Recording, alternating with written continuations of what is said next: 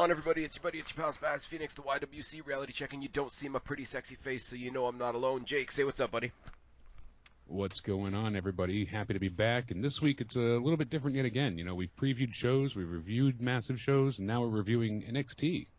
We are, because apparently we're slowly turning this into a thing that if I miss an NXT review, you and I are going to review it later in the week. And I didn't miss NXT this week, but the second COVID-19 vaccine kicked my ass. So that wasn't happening on Tuesday. Therefore, we didn't get it. I had a very difficult time with that. Yeah, I mean, I'm not dead, so there's that. And I'm not, helmet worthy enough to be an anti-vaxxer. So yeah, there's also that.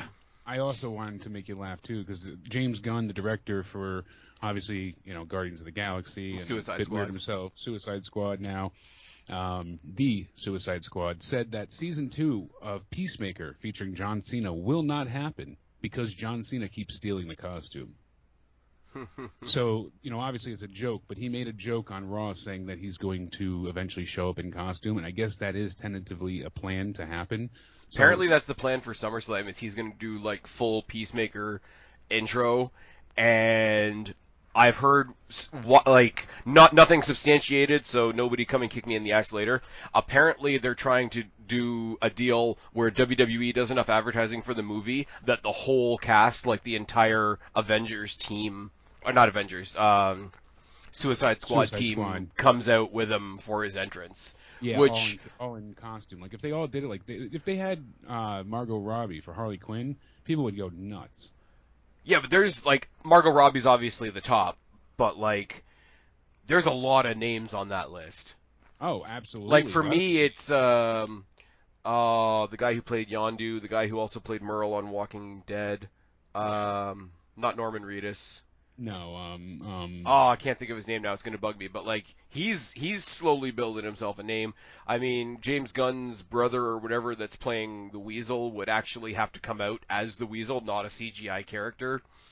Unless they did him CGI, with the, what do you call it, the augmented... Michael Rooker. Michael Rooker, there we go. If they did him as an augmented reality character, that's the only way you could do it. But if they did they've done things with him before, because he's done a few other roles that were kind of voice only, and he did what's the character he did in Thor? Oh my God, I can't think of it. The big rock guy. That's Taika Waititi. Yeah. What's the name of the character? I can't think of it now. Oh, Korg. Korg. Jesus, it was gonna drive sitting there playing his video games against Noob Master. Yeah. Who is apparently reviewing movies with Deadpool, which is even funnier. No, but apparently the thing that's semi-canon now, or at least the directors liked it, so they're not correcting it, is that Noob Master was Deadpool.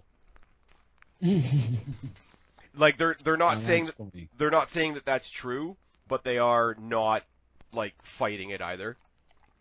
That is funny. And which of course, is the way the way people do insider trailers now.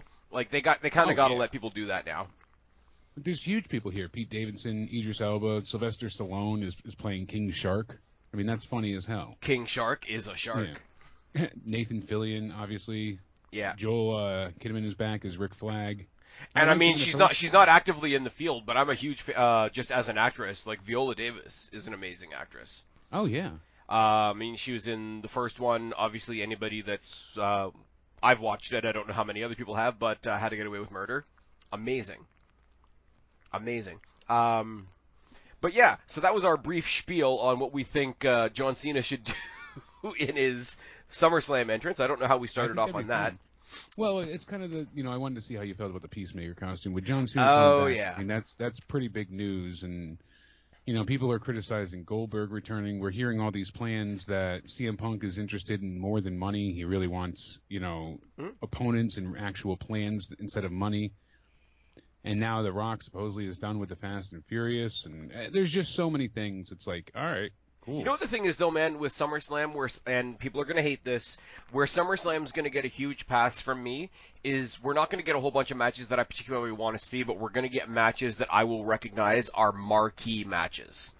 We're going to get WrestleMania. We've been saying it the whole way along, this is the real WrestleMania, which means Bianca Belair and Sasha Banks won't be in the main event.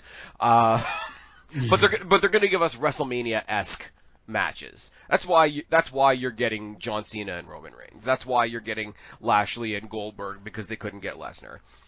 That's why you're probably getting Becky Lynch versus, I want to say Rhea Ripley, because Charlotte can do something separately with the title. Yeah. But that brings me to Raw, and one thing that we have to talk about before we get into this week's NXT. Because realistically, how could I be serious about NXT this week after what we saw on Raw?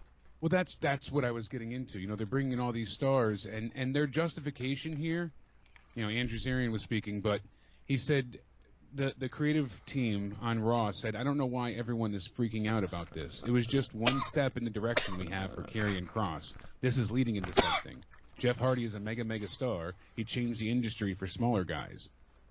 Okay, we're not arguing Jeff's legacy here, but you now sucked the plan is mystique for out of him that to go character. and, yeah, you're going to have him murder everybody. Not only did they have him without Scarlett, and they dumbed down the entrance, which was a good portion of his character to begin with, and They haven't come out with the lights on, practically. I know, that's what I'm saying. Like, everything has been stripped away, but really the killer is that he was undefeated for a year and a half, Yep. NXT champion, and they let him get beat. And everyone's like, well, it's a cheap win. So, and Jeff Hardy's a former world champion. It didn't matter if Lesnar came out and did it. It's still like without rhyme or reason, unless you're going to Why did you do it on the first night? Yeah. And see, Not here's even the that, thing. but do it in, like, if they had a knockdown, drag out, total fight, and you were like, holy shit, like, that was Karrion Kross's first main roster match, and he almost won on the main roster, but damn, that was impressive. And this is like your, you know, welcome up, kid, kind of thing. But they really put him over at the same time. See, much Even as that I would hate be to say hard it, pill to swallow. much as I hate to say it, Jeff Hardy's not the one to give him that match. I don't think Jeff, like, and this is me, right? For those of you That's that what I have been was listening to saying my as well. channel, for those of you that have been watching my channel for a long time, I haven't had much to say recently about it because Jeff Hardy hasn't done much recently, but fucking diehard Hardy mark for like 10 going on to 15 years now. But I gotta be realistic to say that, like, if you want this is your first shot on the main roster, we need somebody that's going to show exactly what this guy can do. Like, I'm sorry, I know it's the tried and true answer, but it is the tried and true answer for a reason. You give him a Ziggler. Or you give him a... You give him somebody that can really give him a great match and put him over. Exactly. Like, it stinks that Drew is faced right now, because that would have been, I mean, Karrion Kross is supposed to be a heel, but it would have been cool to have him get cheered. Yeah. You know what I mean? As a like heel. So WWE's put me in a situation where I have to be pissed off that one of my favorite wrestlers for a shitload of a long time won a match. I shouldn't be pissed off that somebody I like won a match. Yeah. But they've done that with him, and it was in less than 2 minutes, man. That's the thing. The NXT champion, who's also undefeated, who's in like the main storyline on NXT, how are you supposed to look at him as credible? Or so Johnny Gargano couldn't beat him, and Adam Cole couldn't beat him, and then they had this major fatal 5-way, and all 4 people couldn't beat him. So that means Jeff Hardy's better than all of these guys because he did it in less than 2 minutes, and he did it by a roll-up.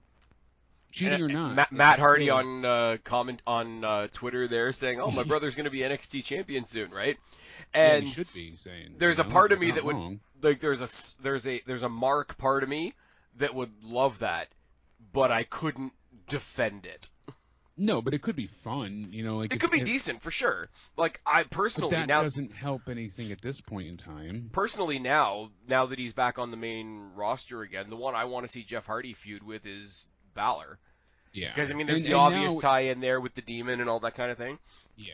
But I mean, And what we're getting now is the issue of not to cut you off here, but it you know, all relays is that you're seeing it more and more. It's like, oh, well, it's just one loss, and it's just it doesn't. That's not the point. They're not grasping the fact that this is your NXT champion, and you're in the main, you know, story that's going on here with Samoa Joe, and you just belittled your entire NXT roster. And the sad part is that the NXT staff and stars, the wrestlers, they feel didn't like, even know what was happening or something no, like that. they felt like they didn't know that this was the plan, none of it, and They thought it felt was a like- message to the whole brand. Yeah, But here's the thing, right? And it was because Vince allegedly, but I can see it, blames them for losing to AEW. Unfairly. Okay, but here's the thing as well, though, right? and I'm gonna give all credit in the world to Jim Ross. Jim Ross had one of the best quotes ever whenever somebody was debuting, because they used to do a debut properly. Like 5 years ago, somebody like Karrion Kross would get, and I'm not saying it's necessarily the right thing to do, but he would get like the Ryback push. Like he'd come up out of nowhere, look as scary as they can possibly make him, and like crush a bunch of midgets. But after his first match, or after anybody's first match, Jim Ross always said some variation of, you can't win them all if you don't win the first one. So now they've decided on his first day that his undefeated streak is over. They carried Asuka's undefeated streak over to WrestleMania. Now, Charlotte took it at WrestleMania and everybody cried because that's what they do. But they did continue it on, and they did it properly. They did it with Owens. They did it with, there's quite a few people that they kept things going with. And they've had multiple stories translate from NXT to WWE with marginal success, but some success before. We're hearing that we're getting this massive title match. We're getting Karrion Kross versus Samoa Joe going to be built up. We've known this for a while, and obviously that's something special that we want to see for TakeOver 36. Okay, that's all well and good, but I'm not going to get into spoilers tonight. But no, the three, we've known that's been building for months now. I will say though, to not know that. I will say though, as I said to you offline, the 3 matches that I at least assume are happening are all amazing, and I really hope they find a bigger venue to put it in, which is apparently in the works. Well, that's what I'm saying with NXT. They've got to get out of the Performance Center. They need to go back on the road. That would help them just like it helped everything else. Because look at if they did their special if they took their elevated episodes like their Halloween Havocs and whatever, and maybe put them in a slightly bigger building and put the takeovers in a proper building, I wouldn't mind the weekly show staying in the CWC. I know that puts me on an island. No, that I agree with, because you'd have at least something to look forward to week in and week out. Yeah, I don't necessarily think going back to Full Sail would help them at this point either. No, and the next 2 weeks. And I love the Full Sail atmosphere. Don't get me wrong. Oh, I do as well, but it wouldn't be enough. You need a larger audience at this time, and that's the thing. What they're doing as well for the next 2 weeks is all taped. I mean, it's taped, but I really don't care for most of what seems to be going on. I mean, we haven't seen it yet, but going by the spoilers' sake, we won't bring this up today, but we could talk next time. Yep. It doesn't sound great, really, at all, and. It sounds like functional, put the puzzle pieces together to get to the pay-per-view stuff. Yeah, sadly. And even that is not really... And the matches will be good, but the story isn't intriguing. And then the stuff with Karrion Kross, they had to redo because the fans were chanting Hardy so much. Nice. That's and bad. See, I'm going to make a comparison here, and this is not a dig at AEW, but AEW had a big stretch there where they were not on the right night, not getting the views that they wanted, and fans could tell.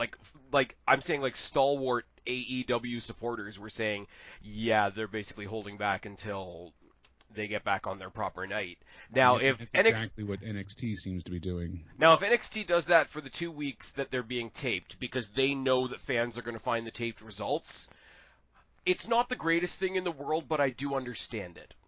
Because you don't want shit spoiled. Like, if they had a badass plan, I mean, they don't really, for what it seems like. Well, they have spoiler-free lineups just telling you the matches as well, but... Yeah, but I mean, if they're not going to do anything super amazing on those shows, because they acknowledge the intelligence of their fans. Unlike Raw and SmackDown and main roster WWE, they know that if they do a taped show, the spoilers are going to get out. WWE main roster acts like it won't. Major. Yeah. So if they're doing a holdback like AEW did a holdback, I can't 100% hate it at this point. If you get my meaning, yeah. But I know you're on a bit of a timeline, so we should start cranking on into the show. Show starts off pretty predictably. Joe, pissed off from the previous week he got choked out by Cross, does the whole call out. It's sort of predictable. Regal comes out, hey, this isn't what I signed you up for. All right, I shouldn't do accents. It's fine. Mm-hmm.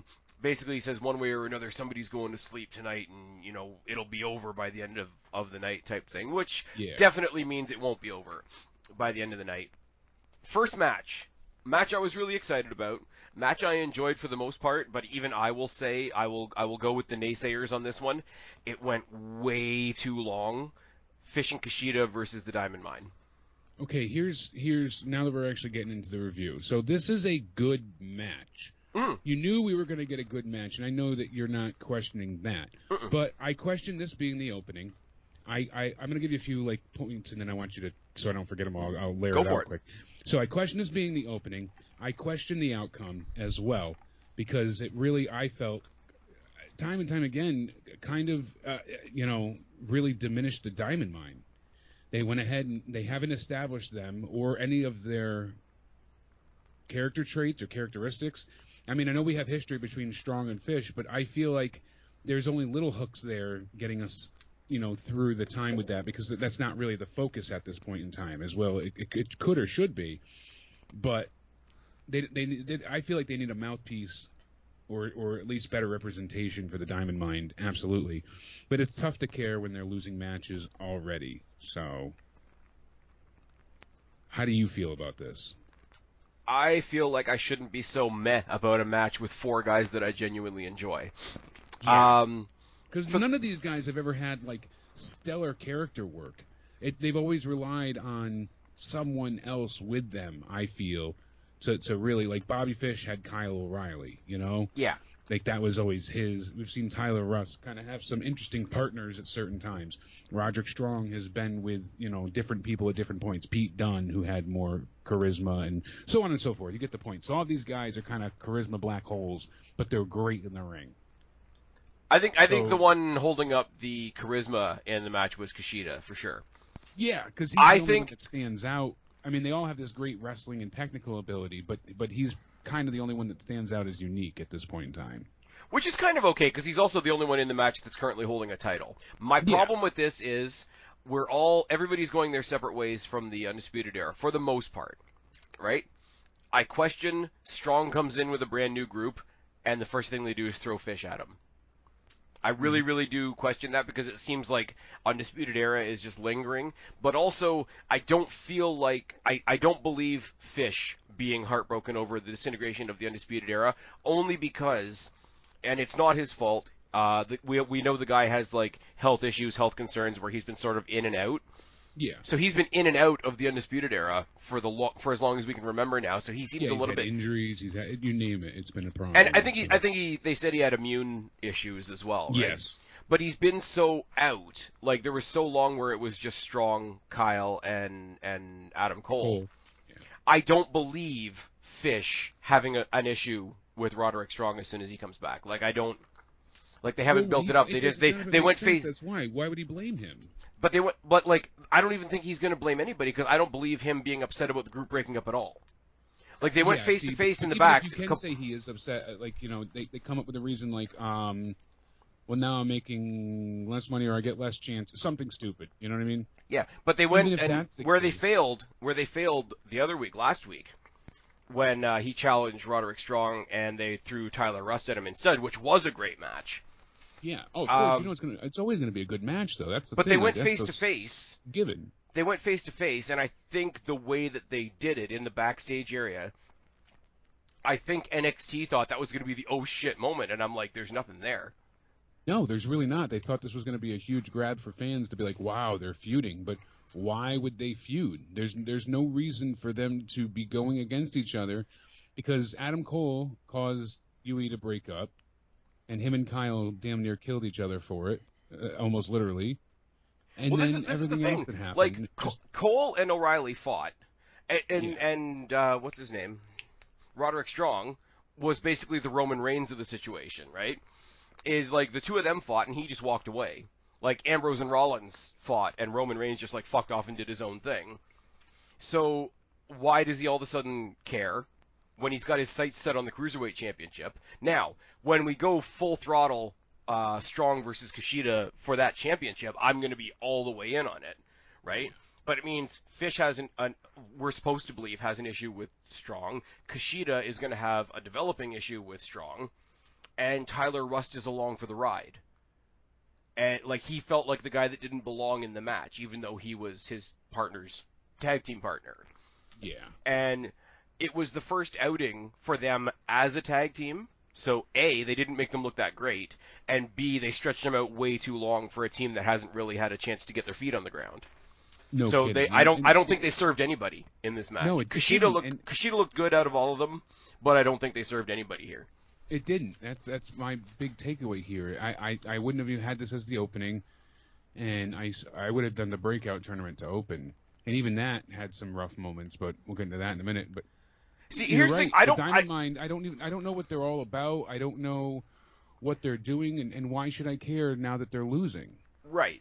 I don't mind it being the opener. I'm not so hung up on that. I know similar conversations. That's a very minor complaint. Yeah, you know, I know similar conversations happen with AEW, like the Dynamite opening match is this coveted spot, right? It wasn't technically the opening. The opening match is what I'm saying. Yeah, but, the opening match. And that's a minor complaint because it really started off Put with this NXT, on in the NXT beginning. started off with Samoa Joe, but Put this on in the beginning, because to some degree, the crowd is invested in all these guys. Maybe not so much Tyler Rust, but the other three. Kushida's popular.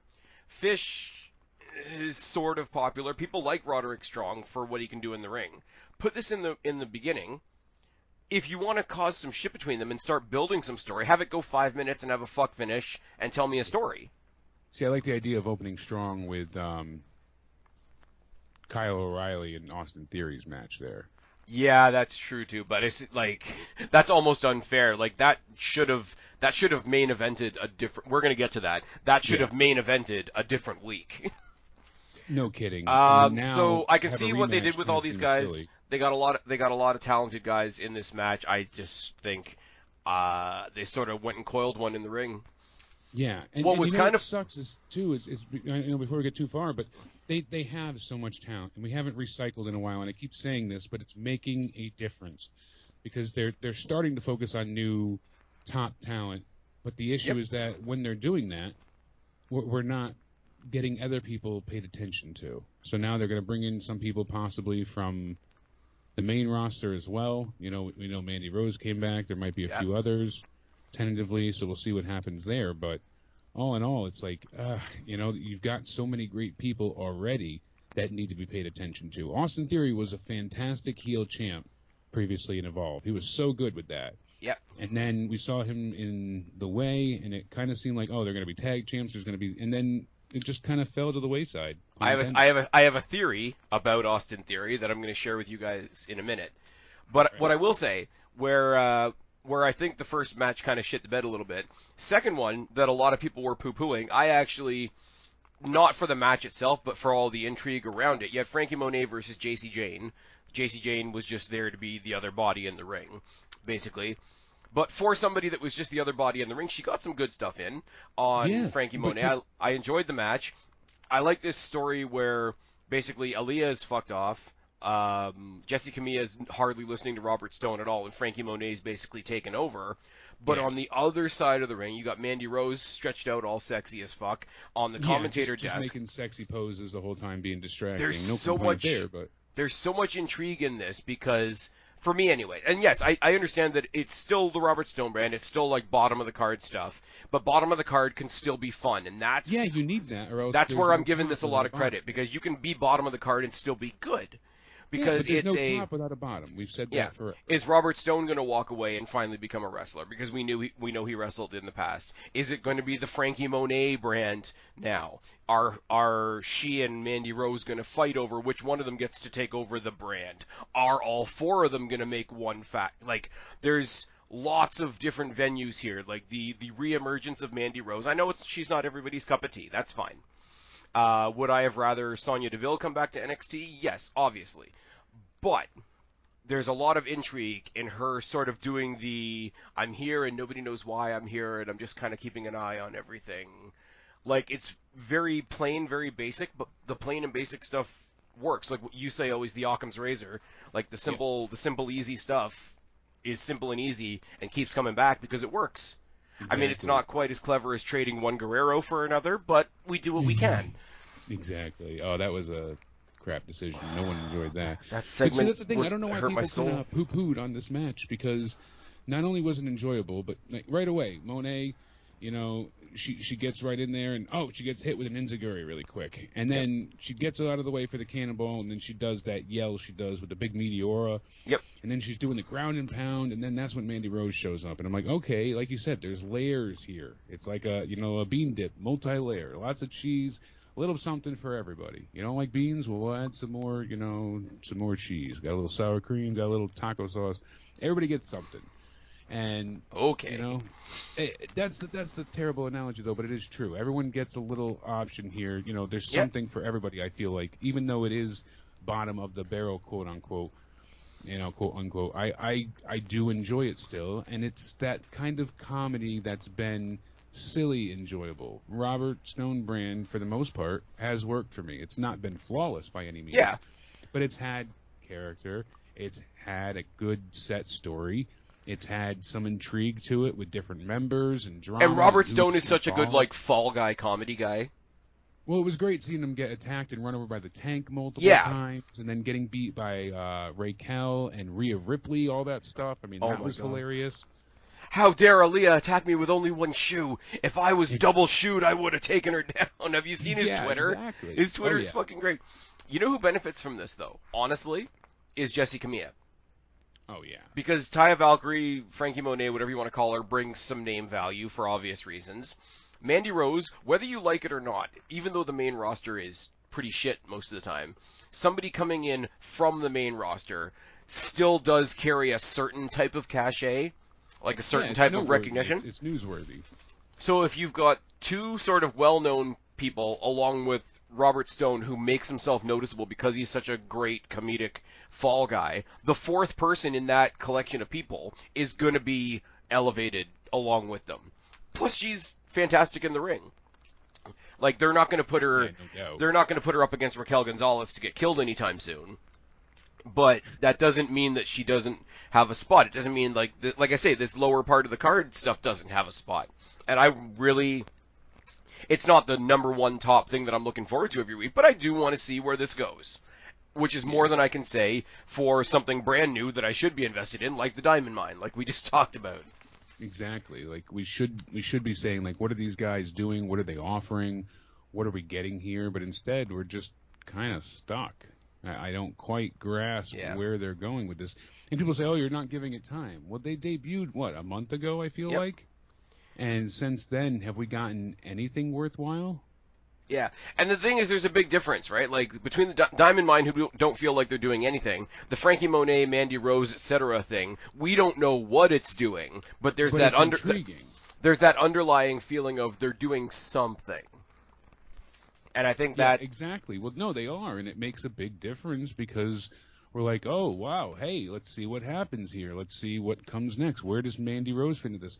Is someone taking over the Robert Stone brand? Are we going to see, Jane there, Jason Jane, get some type of push as well? And like Yep. you say, with Jia Lee, and well, there's a whole lower tier right now.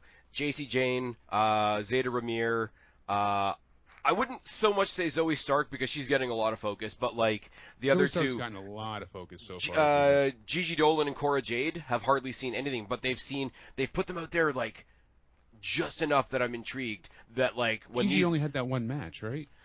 she's had a couple, like they debuted. Cora Jade is the one that hasn't come back, I think, since they debuted Okay. in the women's Dusty. But follow her. There's on so much Instagram. wrestling at this point. It's so hard to keep up. Yeah, You know? I still think if we want to go way back to the women's Dusty, I think having some of the matches of the women's Dusty on 205 Live was fucking retarded. Yeah. Um, And Taya Frankie Monet, she's definitely she has this pedigree, this lineage that her track record speaks volumes, and she definitely comes in with a lot of prestige and she's got something to offer. So it is interesting to see now at this point in time. What are they going to do with her? What are we going to see? I do like the contrast that she brings too, right? Because I've always said, if you go back to one of my favorite feuds, which was John Cena versus CM Punk, it was the quintessential wrestler versus superstar, right? And the women's revolution, not to use the cliche that they use on the main roster, but in NXT, was all about great in-ring wrestling. You got your Charlottes and your Io Shirai's and your Asukas and your Shayna Baszlers and all that. A bunch of great wrestling. Whereas Frankie Monet is kind of the opposite. Frankie Monet is kind of the superstar, the John Cena, if you will. And I think that an influx like that in NXT, because it swings so far the other way, is going to make a lot of difference when they decide to put her in the big title picture. I don't know what it's going to do to the big title picture, but it is going to change it.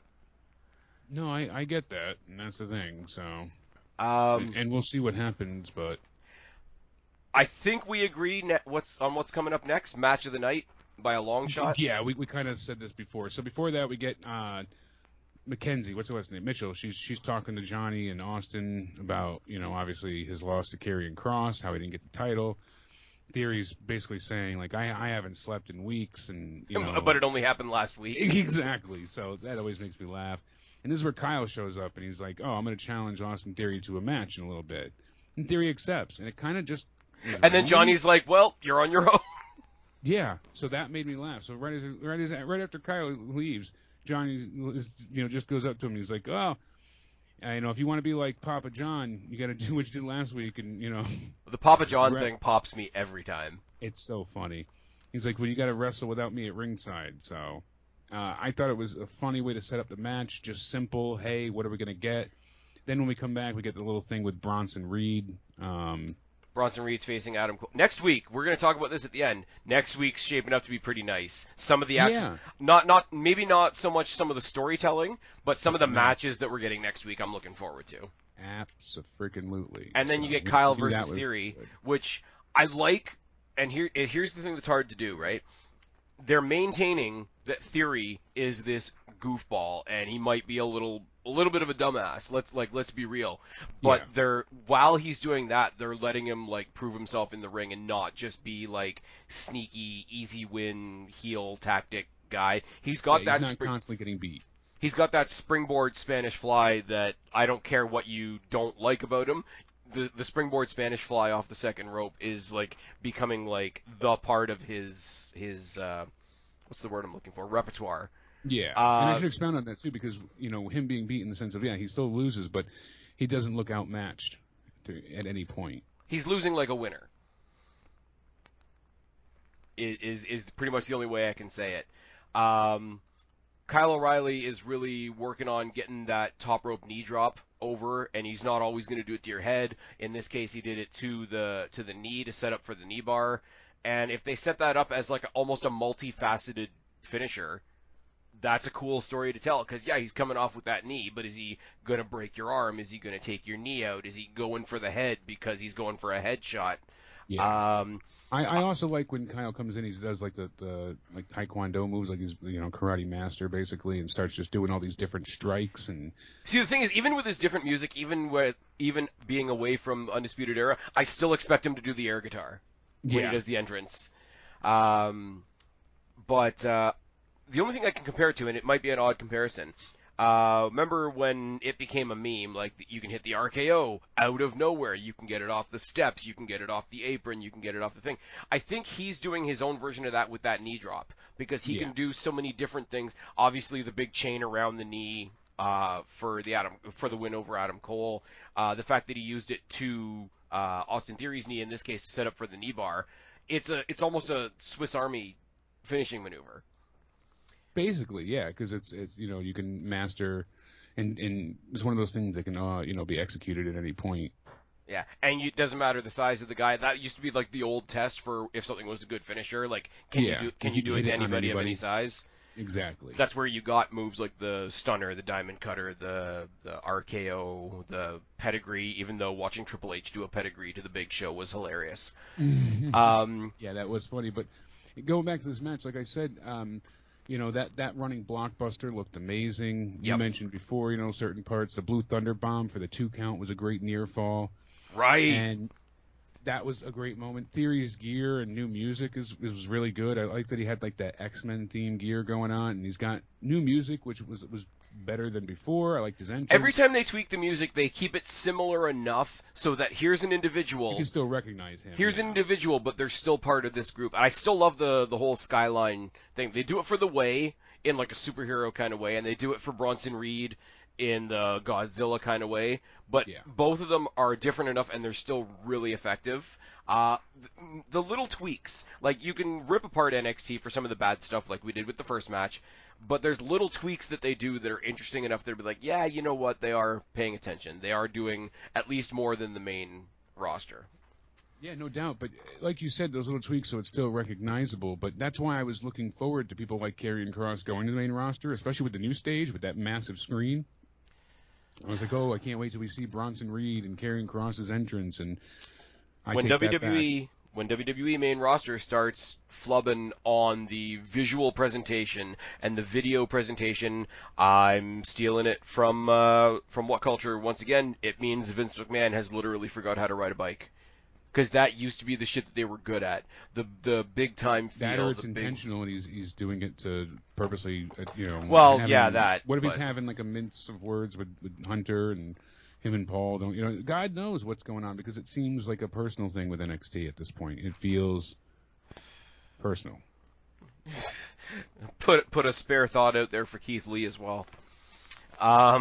Yeah, so then we're getting the Mariachi Music Festival. And not yet. I'm I want intrigued. to touch on one thing before we move on to that. Oh. Because after the fallout from this match was in the back with the Way in their dressing room, where Johnny Gargano's kind of pissed off that he didn't win last week. Theory's pissed off that he didn't win tonight. The girls are still pissed off that. The girls, Candice and Indy. I'm not trying to be an asshole, I promise. They're pissed off about this, that, and the next thing. The three of them start arguing, and Indy all of a sudden is like, "Stop picking on Austin Theory. If he wants to kiss Dexter Lumis, you should let him." And It's great. Indy Hartwell is a gift on NXT as well. The Dexter Lumis thing, not so much, but she in general is great. And the three of them fight, and he just kind of walks off, and he does the whole melodramatic, "This family is falling apart." And she's Which, just funny and consistently funny. The thing is, anybody else doing that is terrible. Yeah, it'd be But ridiculous. because he's this goofy child of this faction, it absolutely works. And it got me thinking, because apparently Austin Theory has also had, like, main event tryouts or like tryouts for some of the main roster writers or whatever. I don't want them to break up the Way, because the Way is one of the best things that happens on NXT, right? But take the Way away from Austin Theory, and for some reason, just at the right when this scene was, I just dropped something, sorry. Right as this was happening, I saw him walk away, and as soon as he walked away from them, it hit my head like, is he going to the main roster? Immediately, I was like, Intercontinental Champion. Oh yeah, no doubt about it. Not even like, oh, maybe they'll put a belt on him one day. I'm like, specifically Intercontinental Champion. Have him. He's one that I would like to see a long run and be a real heel prick. Yep. Screw over and win on a bunch of talents, and that's why him and Briggs work so well. And you were telling me about that last time. Great. Yeah. So this is another thing that we can, not to recreate it the same, but the essentiality behind it is that, okay, he works great as a heel, so it'd be easy to build up a baby face around him. Can you imagine, though, if Gargano stays in NXT, but he goes to the main roster to be Austin Theory's manager as Austin Theory goes on an Intercontinental title run? Yeah, and I mean, that's another thing, too, apparently with the main roster. They're viewing NXT as its own thing and, the main roster as a separate universe. Yeah. So basically the way they're handling it is that, Cross didn't lose as far as NXT is concerned. The fans obviously know which is dumb. Yeah, like, let's be real. Ridiculous. But I'm thinking about this Gargano thing, and you remember the short period of time where, or actually it wasn't that short, but the period of time where Sami Zayn wasn't wrestling, and he was like managing Shinsuke Nakamura, and he was being like completely like retarded behind him, like as he was going down his entrance or whatever. Can you imagine Gargano doing that for Theory at like a WrestleMania? Oh, it'd be hilarious. It'd be absolutely hilarious. Because he does. The reason the Way thing works is Gargano doesn't give a shit about looking like an ass, like not like an ass like an asshole, but like looking like an ass. Exactly. And that's how the whole Way thing works. In the process. But I'm like, put the IC title on Austin Theory, piss everybody off, because that's how people are. And then we get into the promo between Legado del Fantasma and Hit Row. Well, Hit Row had their concert. I forget what the actual name of it is. But the Celebration Cypher? Cypher, that's what it was. And now we're supposed to get the mariachi thing going on here. And I'm like, we'll see what's the mariachi music. I love that, musical. Though, because it's like, fuck it that. Fits. It's funny, and it's like their retort to their Cypher. So, they're feuding with each other. It fit. It's funny. I was all about this. And then what it turned into was even better because they come out with the mariachis. And they're he like, just no, tells we're them, not "I'm doing done that. with We're you." not Hit Row. Yeah, that's stupid. Get the hell out of the ring. Like, is their way of handling it. So It was a really that was prolonged hilarious. way to set up a guitar shot, let's be real. Yeah. Oh, absolutely. But again, it was Chekhov's guitar there because you knew it Yeah. was going to be used, but it was a matter of when. So that built up that suspense and intrigue. What's going to happen? How's it going to happen? When? Well, it's the dramatic thing, and like I have to give credit to somebody from What Culture, but not What Culture WWE. Adam Cleary said this years ago on a video, and I thought it was fucking great. They were talking about movies.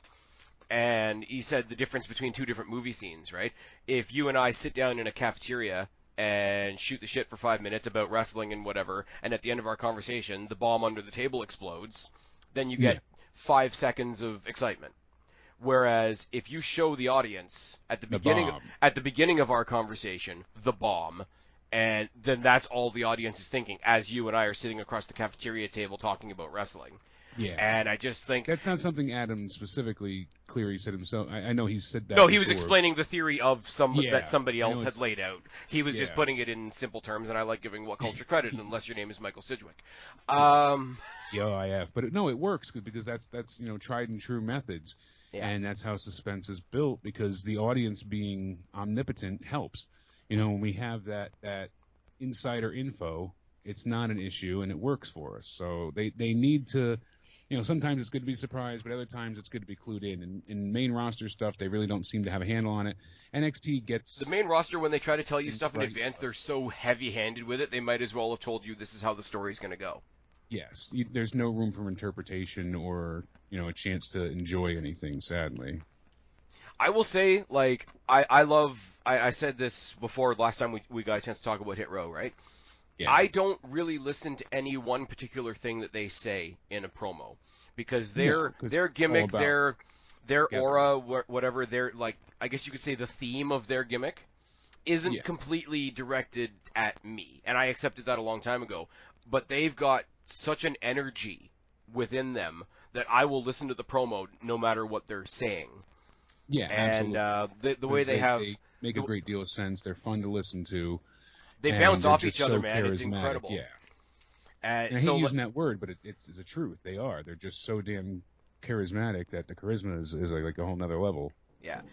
It's like I said.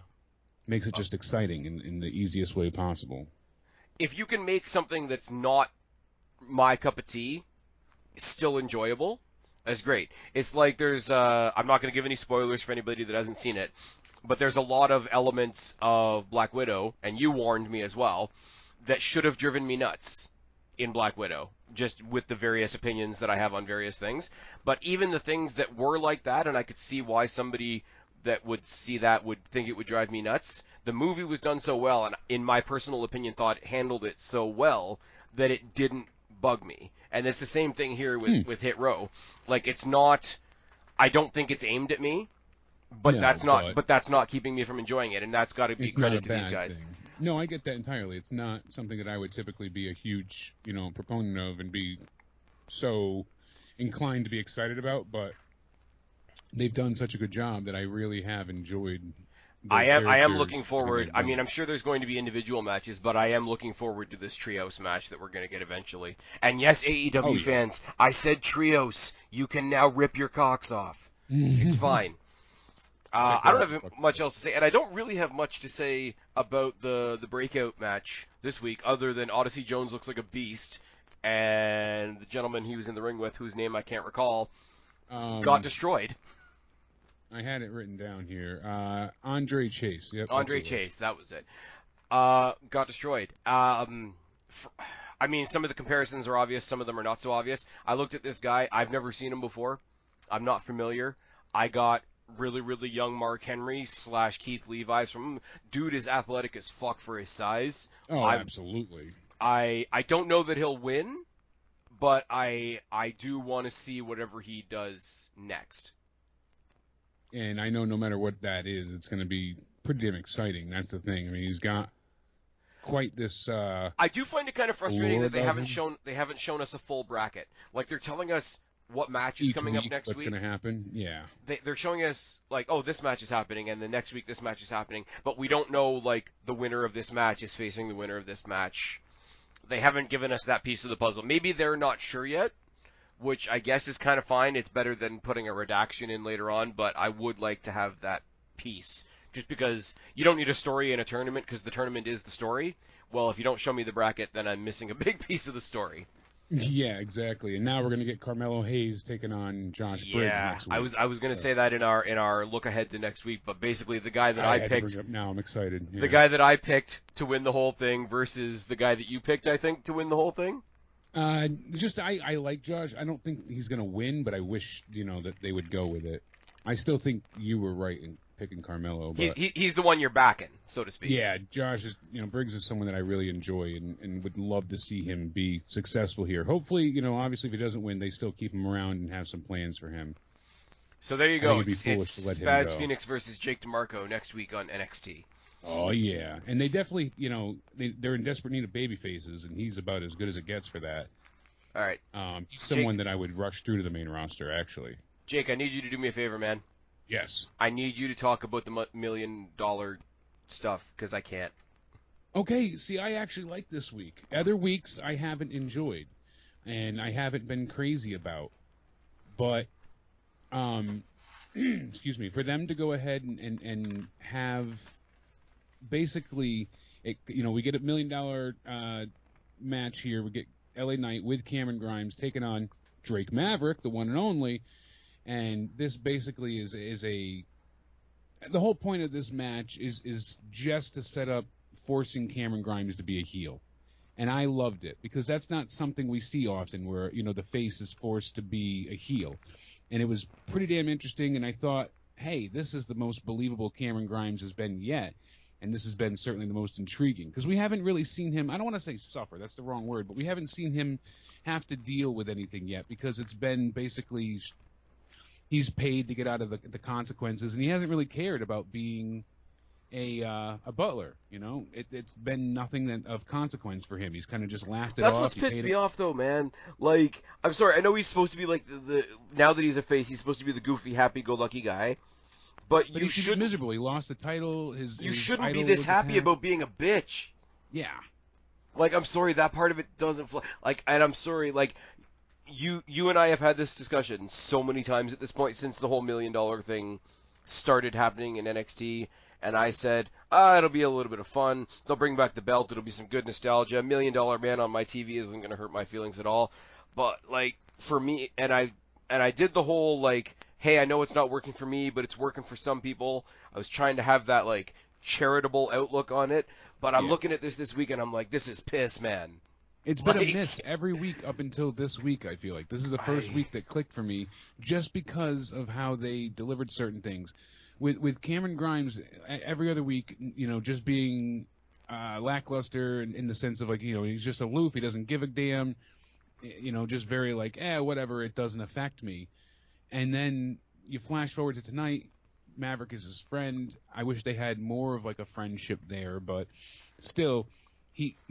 Drake Maverick is taking on LA Knight, and then he's supposed to, Cameron Grimes is supposed to hold up the belt constantly for LA Knight. So you think the LA Knight? Sorry, I'm going to cut you off there. Yeah, go right ahead. That's where the logic falls apart for me. Dastardly, evil, heel, LA Knight, who I don't buy anymore. I was giving him credit of being in the same category as a couple of other heels that I really like. I take that all back. Whatever the conversation we had last time where I was comparing him to various people, I take all that shit back. If you are a dastardly heel, and you have this schmuck that has to do what you say, and you're going to make your schmuck attack this guy, why would you not do it in the match?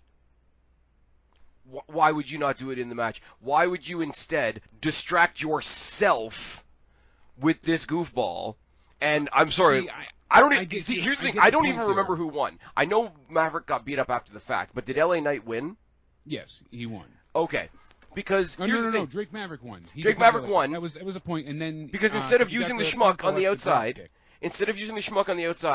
during the match to get a win, you distracted yourself with your schmuck on the outside, got a loss, and then had him do it after the fact, illustrating how dumb it is that you should have done it during the. Like, why didn't he have him? Hey, I'm gonna whip like show them talking ahead of time or whatever. Hey, every time I give him an Irish whip, I need you to be there to sweep the leg. Like, yeah, that would have made more sense. But here's the thing: he was just trying to embarrass Cameron, and he knows that Cameron really wanted the title. So he's like, "I'm the champion. I'm going to remind you of that. I want you to constantly hold up the belt." And then he distracted himself by being so vain and narcissistic. And that's when Drake Maverick was able to drop kick Knight into the belt. You know, he sent his head flying into the title belt, and then he got the pinfall quick. And then that's when Grimes is like, "Run away, get out of here." And then LA Knight catches Maverick and beats the snot out of him for a long time. And that's when he orders Cameron Grimes to come in and punch Drake in the face while he holds him in place. And Grimes is like, "No, no, no." And then he sits in the corner and he's remorseful. And, you know, he feels bad about it. And that's when LA Knight is gloating and just, you know, basically saying like, "Oh, it's you know, time to go." So it worked well for me this time. Because it was his narcissistic, vain attitude that was the demise of LA Knight in the match. Usually you don't want champions losing, but this belt isn't really a championship either. And then the after stuff was good because it actually made Cameron Grimes suffer for the first time. This has been the only time I've had any sympathy for his character, which is why you're supposed to be a freaking butler. Here's the thing. Eva Marie sending Doudrop into her matches to get wins on her behalf and still claiming the victories is more credible than this, to me. Okay, I can. That's where I sit with this right now. Because Eva Marie is coming off as a smart heel. LA Knight is coming off as this guy who's so wrapped up in his cockiness. He'd rather be cocky than win the match that he's in. When he's got somebody, like they're so vain and so adorned by their own beauty. I bet he thinks this song is about him, but he's gonna end up. Everybody comes out of this looking dumb. Is my problem. Like, if I could look at this... that I can agree with. That I see your point on. If I could come out of this thinking one of them, in the end, I don't care whether, like, Cameron Grimes loses again and that's the end of the story, or LA Knight gets his comeuppance and that's the end of the story. If I could believe at some point that one of them was going to emerge from this story, and I would give a shit, I would be okay with it. I would sort of run it through. I don't see me giving a shit about either of these guys ever. Like, after this is over. Just because I like tonight, I don't know if I'm going to like it going forward. And I don't know that I'll ever actually care about Cross again, as well as Cameron Grimes, as well as LA Knight, as well as, like, that's the problem here, and that's the big issue for me, is that they're losing me with certain people. Like, even though I did like this week, I know I sound hypocritical, but unless they really turn Cameron Grimes around, just because I enjoyed one night of the story, I have not cared for every other bit of it, that it's swayed me to really not enjoy either one of them when I thought I would. Cameron Grimes at first, I'm like, oh, this is great. I love the money story and him having money, and I feel like they just handled it so piss poor as well. And then they get into this, and it's like, okay, he's supposed to chase the belt, but it's done in such a way that, all right, he's going to gain sympathy for being the butler, but they don't do that right, and it just leaves so much to be desired. So I can see what you're saying about not caring about either one of them going forward past this, and I think that's a worry, but maybe they'll find a way to rehab them. So we'll see what happens going forward. Here's the thing, though, like, for me, and I take your comparison. The difference between this and how they absolutely destroyed Cross on Monday is I've had whatever it was 6 months of NXT Karrion Kross that I enjoyed. I know he's not everybody's cup of tea. I know he's overstayed his welcome and whatever, but like he had one absolutely destructive night. People have seen me waver on this since the guy came to NXT. I've never had a solid opinion on Grimes.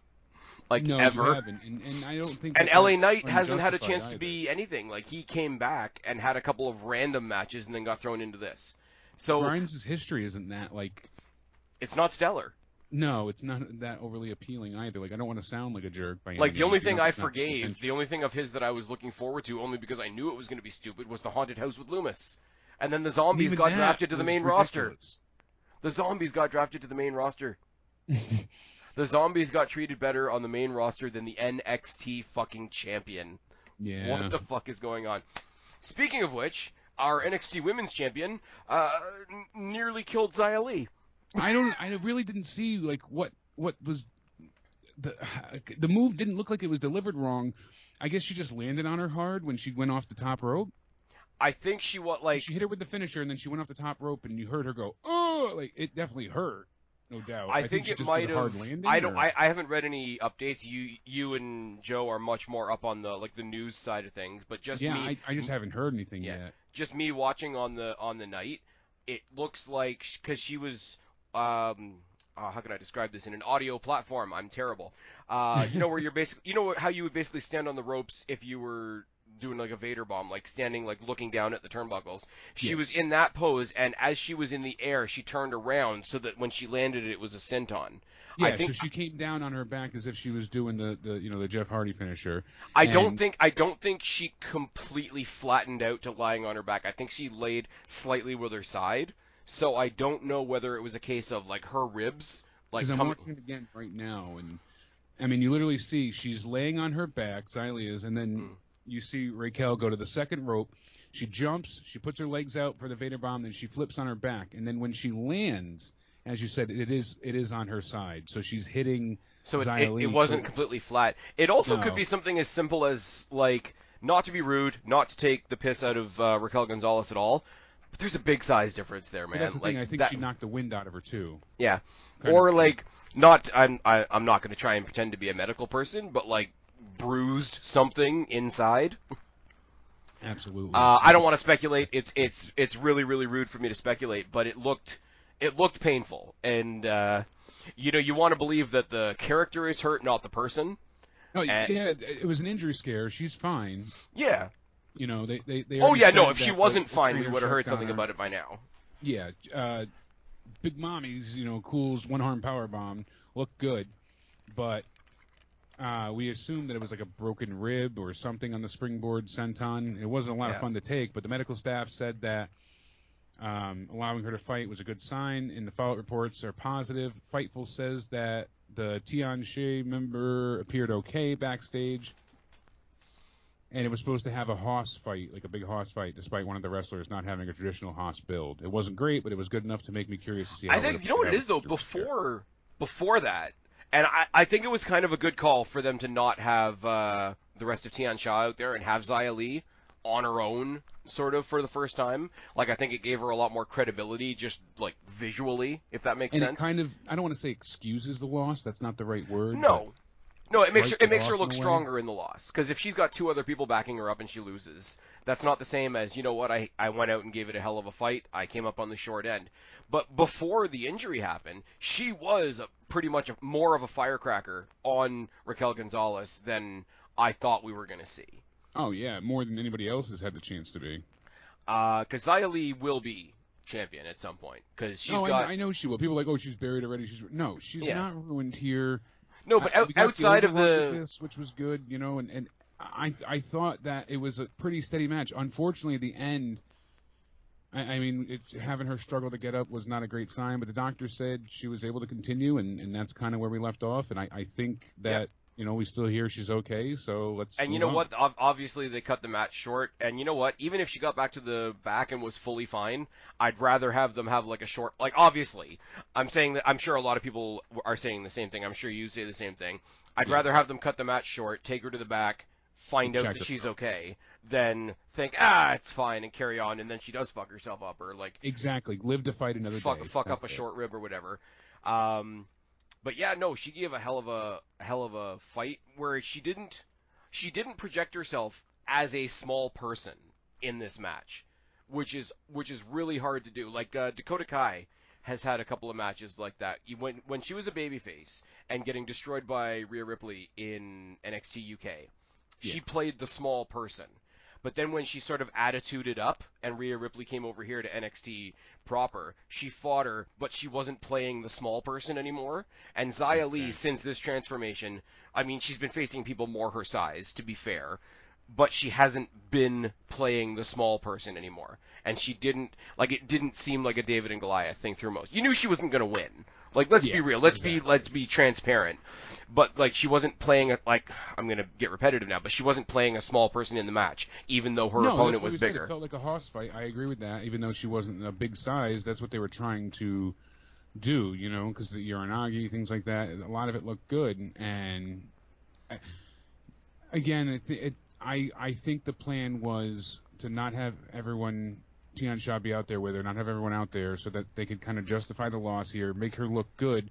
But the sad part, she never really got the chance to look like she had a chance to win here, Yeah. and the injury really understated her ability to beat Raquel. Yeah, no, it worked as sort of an excuse, if you want to call it that, for the loss. But I mean, even just seeing her come down to the ring, just seeing her be in the match on her own. Again, we said about Austin Theory earlier, like she lost like a winner.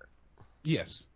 And I think I'm going to use that going forward because I think it's a really good expression that I've sort of pulled out of my ass. Yeah, I like it. Certainly, we'll add that to the bucket list. But here's the thing. I just wish they pushed a little bit more in the match and gave her a few more times where it was like, oh crap, maybe she can win. I don't think it's the last time we're gonna. Certainly see not. These two. But it was just to me, the injury made it seem like, oh crap, maybe she just escaped this time. Instead of wow, she came close to victory. Yeah, but you know what? Impressive. Even if you do tell the story of she just escaped, like you can escape and regroup. Yes, and that's a cool story to tell. That's why they can save this from here. It's not over with yet. As where Cross is booking, it's hard when you lose that. It had she lost how Cross lost, we'd be having a different conversation. And then all the stuff afterwards, Joe comes out, he brushes by everybody, and he's going ahead, and the crowd starts chanting. Jeff to Hardy, be fair, I think they wanted to switch the audience's focus away from the potential injury to something else. Granted, but he gave them a look as he was going to the ring. It was really, really subtle, and I don't know that I would have mentioned this in a solo review, but you could see, just wrestler to wrestler respect. He did give a glance over to Xia Li, as he was coming down, and it was just a really, really quick wrap up of the show. Now, we see William Regal beat up outside and. Obviously, who's in control of who carrying crosses? No, it's who provoked who, which I think is that you could almost make that the slogan for their match because the whole thing was I'm an authority figure, you can't provoke me. When really Cross was getting pissed off at him. You're in control. That's the line. That's what it was. If the catchphrase for this is who provoked who, I'm totally okay with that. Now, that's what they're going with. Do you still feel like you're in control? It's great. Yeah. I'm really glad that they had not specifically Cross and Joe per se, but I'm glad they had another quick run-out sort of, I guess you call a quick wrap of the show, because he thought something was happening, he didn't realize something had already happened, okay, everybody cut to black and wonder about it for next week. Because if we had ended the show on fans speculating that Xia Li had just gotten injured and that's the last thing they saw, I think that would be a really troubling way to end the show. Oh, absolutely, because the last image is what sticks with you the most, and that's why... It was a hard lesson for AEW to learn a few times, but... sparklers and mattresses. But anyways, I will say the past few, pay-per-view level AEW shows have been a lot of fun. Not going to get into that here, because we've got about 2 minutes left before I got to hand you over to Joe. But Fyter Fest Night 1 was stellar. Night 2 was decently good. It wasn't as good as Night 1, but still. Fight for the Fallen next week looks... damn good on paper, so we'll see what happens there with the 5-on-5. Yeah, they borrowed the Survivor match. Series. Yeah. Hey, I'm excited for it. So. And Chavo is there. Are you excited about Chavo? I guess that makes more sense than Vicky, but the name on the contract does say Guerrero, but it says Chavo. I'm a terrible person that's going to hell. Couldn't they just bring out a Ouija board and say it was Eddie? Oh, I'm not touching that. I'm not touching. You know what I am looking forward to, though? What's that? Next week. Next week we got Thatcher and Ciampa versus Dunn and Lorcan, which I don't think is going to have a finish, but I think eventually they will have a match that will be considered a number one contenders match. Because Dunn and I don't Lorcan, think it's the finish we're expecting, but Dunn and Lorcan going on to take on MSK is a really interesting match because Lorcan. Yeah. Not having his partner there, but having Dunn, who's a singles champion, as his partner. There's an interesting story to tell there. Thatcher and Ciampa, I'm sorry, have already had a pay-per-view title match, so I think they could do the honors here. If not this week, then whatever the final deciding match is. We got Spaz versus Jake, otherwise known as Carmelo Hayes versus Josh Briggs. I'm really looking forward to this. As I say, I'm already kind of a fan of Carmelo Hayes. Yeah.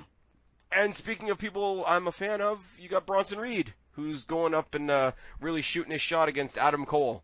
I don't think he's going to win, but I think Adam Cole's going to make him look like $1 million. Yeah, we'll see what happens with, does anyone interfere? Does something happen? How are they going to keep this story going? I am intrigued as well. And then let's see. Okay, hold on. Here it is. Here's the sales pitch. Let's see if Adam Cole can make his much larger opponent look good compared to his wife trying to make her slightly larger opponent look competent. Well, that's not fair. Bronson Reed can wrestle. But like I said the other night, too, for the review, I mean, I do give Nyla credit. She is brave. She definitely has balls. Big balls, because she is just, not afraid to get hurt. No matter how bad the move is, she doesn't care because she's not afraid to get hurt. That's some big balls. Yeah, she'll shoot her shot, too. Anyways. Absolutely. And then we also have Hit Row taking on Aichner and Barthel, so that'll be good. Oh, did they? I missed that. Frankie Monet and Kamea is going to take on Casey and Caden, so hell of a tag team match there. I'm sorry, if that's the case, Casey Catanzaro and Caden Carter, you're hard pressed to tell me that they can do anything wrong, because they can come out and not even have a match. They can come out and absolutely get destroyed in a match. They can come out and win a match, and I still love them. Like, they are the MSK of the women's tag team division. Oh, and that was the only thing we didn't mention was the MSK interview. They're kind of telling their origin story, and they get cut off, and it was a chuckle-worthy moment, but. Oh yeah, and then you get because you did get the Imperium video. I must have missed the announcement that it was next week. Yeah, I believe they said it then, but. Yeah, because they did the whole, let me tell you where our initials come from, and then the video cut it off, and then they came back and said, and that's where our initials come from. Exactly. So we got their I would love to see, I know he's gone up to the main roster, I would love to see Riddle come back down to NXT so that they could have some trios matches. I think at the end, too, Mackenzie being like, oh, now I understand it all, now it all makes sense, like that was even better because we have no clue, so. I would love to get Trey Miguel in with them and get those three back together. Because, I'm sorry, those two plus Trey Miguel, who they were with in Impact, the three of them taking on MSK. Like, they had enough 3-on-3 matches with MSK, or with Legado, with various different partners, whether it was Kushida, whether it was Bronson Reed or whatever. But if you throw Trey Miguel back in there, just fucking do it. Or bring Josh Alexander to NXT so he can do weird hanging upside down ankle lock shit. Yeah, exactly. Oh, I didn't get a chance to mention it, and then I'm going to let you go. For those of you that are wondering, for those of you that did actually watch my preview for Slammiversary, thank you for that. I would say go check out the show, because it was pretty fucking good. Obviously, the Ultimate X match was good, and the main event was good, and the stuff in the middle, I will say go to the kickoff and watch the women's tag title match as well. That's all I got. I had to stick that in there somewhere. Jake, tell them where to find you. You can find me on Twitter at Countdown Ended and on the Joe Cronin Show on YouTube, and also here with Spaz. Make sure you subscribe and hit the like button down below. All right, and you know where to find me or you wouldn't be here. I've been Spaz, he's been Jake, we have been your NXT this week. Reality Check, subscribe up there, talk down there, start a conversation. Keep all these conversations going, don't be a stranger. I'll talk to each and every last one of you later, but for right now, me and this sexy bitch over here are tagging out. Bye, guys.